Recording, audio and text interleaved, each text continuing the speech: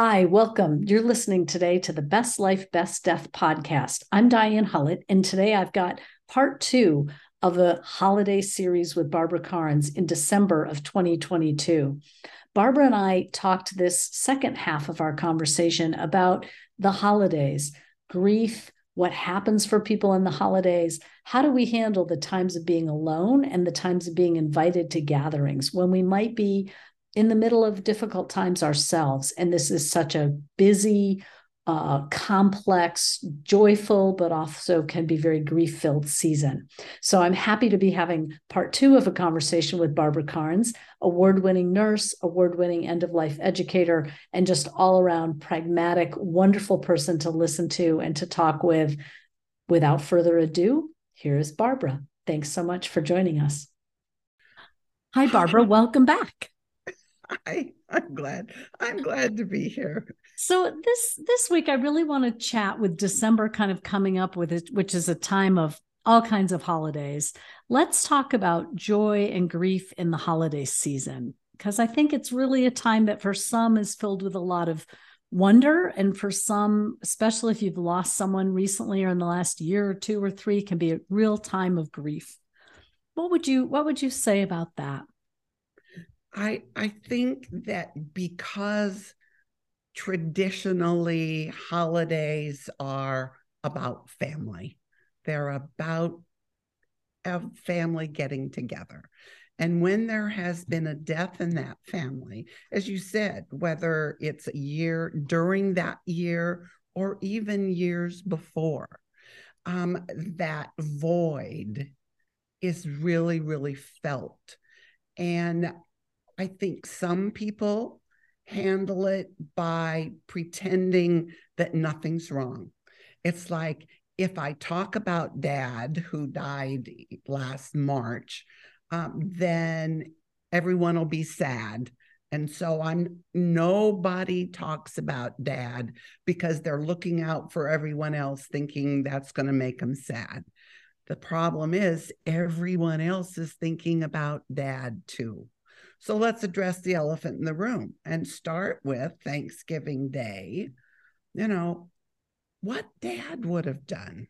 Let's talk about dad. Oh, I really miss him. Let's set a place at the table.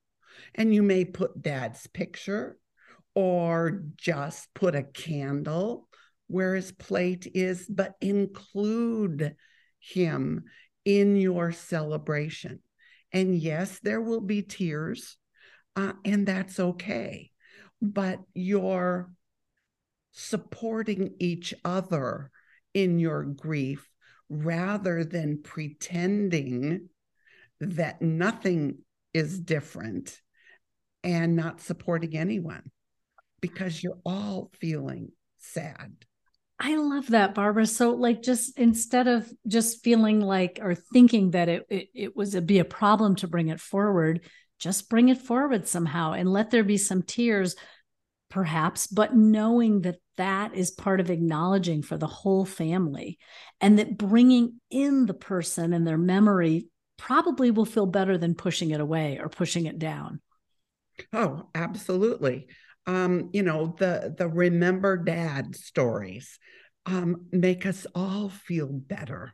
We can laugh about some of the stories. We can cry about some of them, but it's the camaraderie. Grief is so isolating.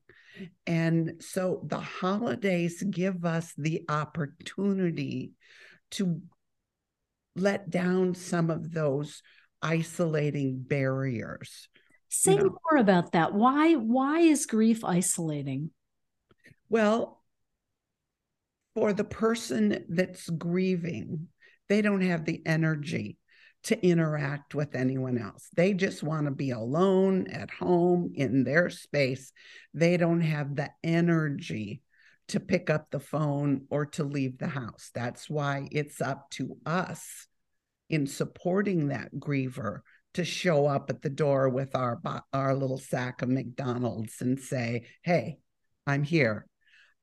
So the other aspect is people don't know what to say to grievers. It's like, oh, she looks pretty good today. She's in the grocery store. She's not crying. Well, I'm just going to go around the other aisle and I'm going to pretend I didn't see her, because we don't know what to say. Yeah.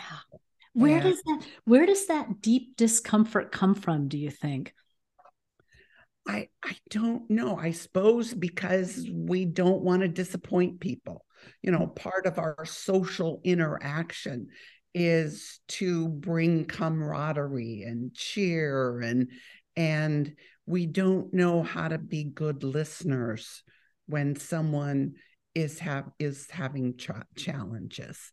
Right. And it kind of goes, it's like we don't know how to be good listeners. And sometimes grievers don't know how to be good sharers of their grief. Like they feel like they're not supposed to bring it forward. So there's kind of awkwardness both directions, isn't there? There is. And that's intensified during the holidays, because everyone's supposed to be happy and joyful during the holidays.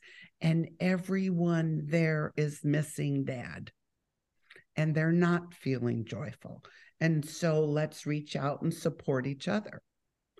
We've got a real kind of like buck up and, buck up little soldier, move on in. We definitely have that kind of attitude in some parts of our society, don't we? And it doesn't always serve us, because there is something about a soft moment at the beginning with some tears and a thankful gratitude prayer or something might be just the thing we need to soften up the dinner and really bring those feelings into the room. I think people think, well, if I crack the door open on that, it'll just be a sob fest at Thanksgiving, or, everyone will just lose it. Well, probably not. It'll probably end up in some laughter and storytelling. And if it ends up crying, it ends up crying. Right. You're not alone. You've got someone else there with you while you're crying. And that's okay too. So for someone who's really grieving in this season, you would say, have your grief, bring the stories forward, reach out. And for someone who's got maybe a friend or family member who's grieving, you would say, step in, reach forward, be aware that they might be going through really particularly a hard time in this season. Excuse me.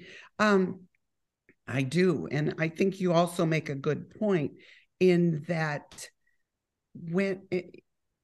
if you have a friend who has lost someone during the year, invite them to dinner.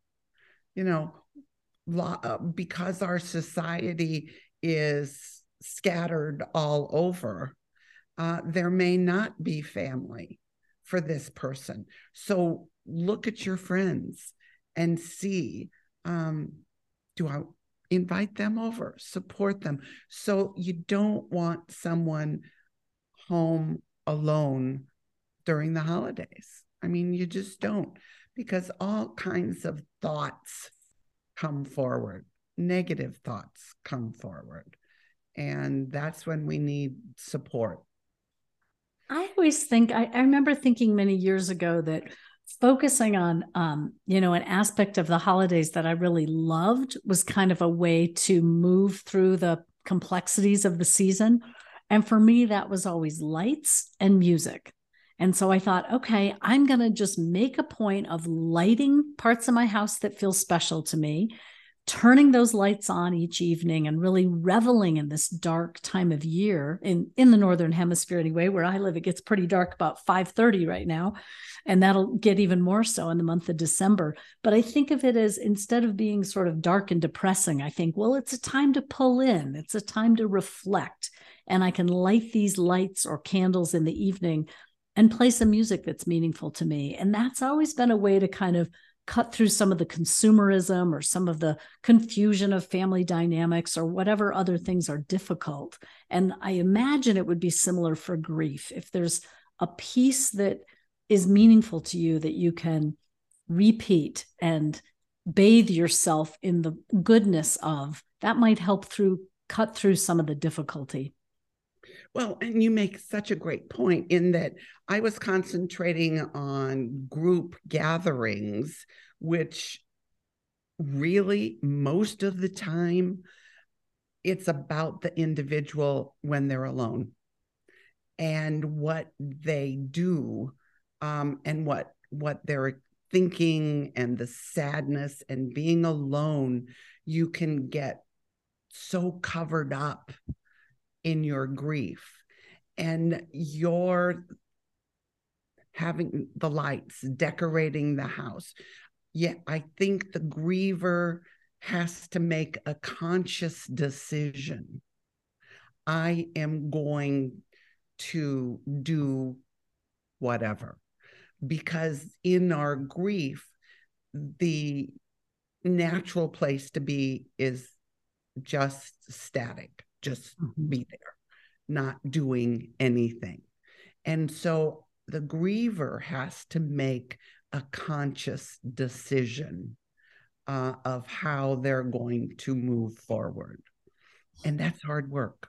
It's hard work. It's really hard work. And maybe it's as simple as saying, I'm going to reach out to these 2 people or these 4 people and either have a coffee or have a Zoom call or have a phone call or have a dinner, whatever's appropriate, but some kind of reaching out. And then I think as friends and other family members, it's the reaching in, saying yes to those invitations, not saying, oh, I'm kind of busy and I've got this and that going on. I don't really want one more invitation. Know that that's a grieving friend who's reaching out, and reach back. I think it's interesting. There's kind of this modern thing that's crossed my paths a couple of times lately. There are these text services that you can sign up for and receive a text about like an uplifting text to someone who's grieving. And at first I thought, well, this just seems like crazy to me that in this world you have to sign up to receive a service of positive uplifting text or acknowledging texts back to you. But then the more I thought about it, I thought maybe this is actually just perfect to have kind of these little reminders drop in your text box with some suggestions of what you might do. So I don't know. I think for some people that would be horrifying. And for some people, it might be actually a really nice kind of thing to feel like there's this like positive drop in your text box that gives you some support. We used to get it from family, friends, and neighbors, but maybe it's okay to get it electronically. I don't know. Well, I don't either, but it made me think of Unity's daily word, just that little positive boost. And why wouldn't that text be the positive boost? And it may be the only positive light in your whole day.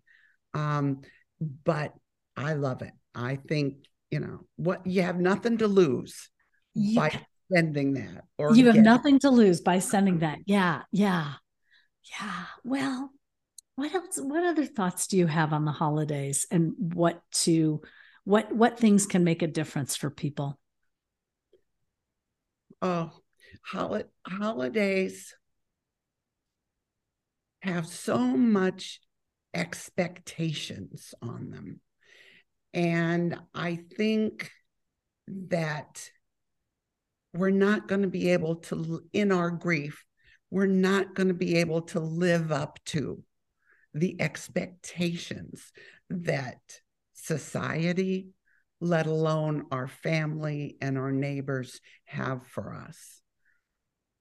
I think that it is up to the griever to push themselves, and that's going to be very, very hard. There's also, and this just popped into my head, there's nothing wrong with saying, you know what? I'm not having Thanksgiving this year. I'm not going to do Christmas this year. I'm not going to do this holiday. I don't want to. That's okay. Yep. I think sometimes we need permission to do what we need to do.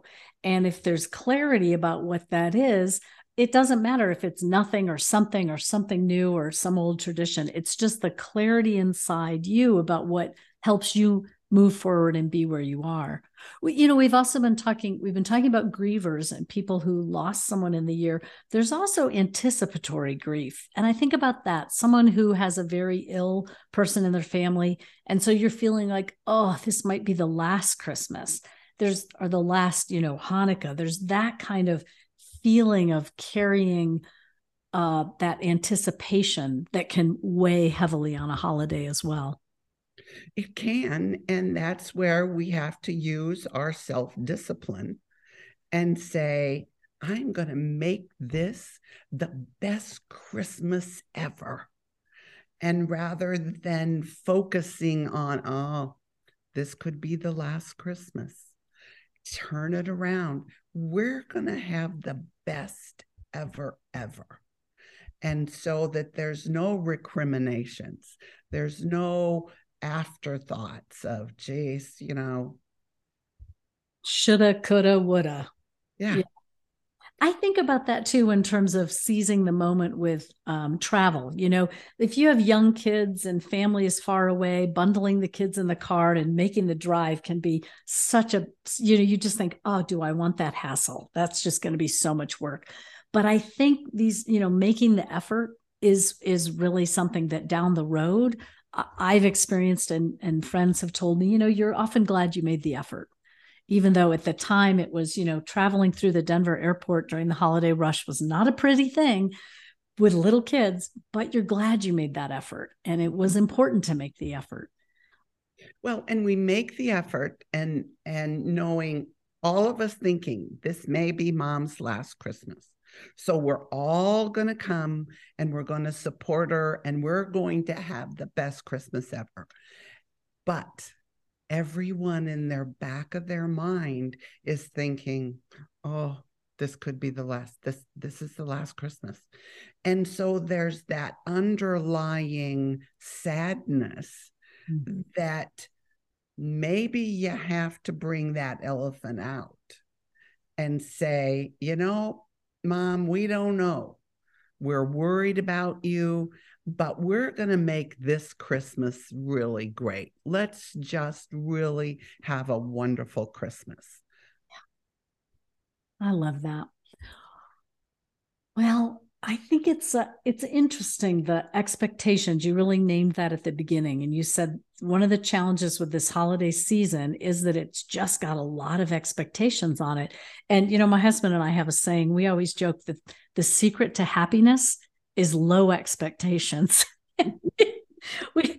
We say that humorously, but we just find it over and over again. It's really true. If you can just lower the bar for yourself and for others on how something's going to go, it's often a little mellower when you have low expectations. And then you're pretty happy with however it turns out.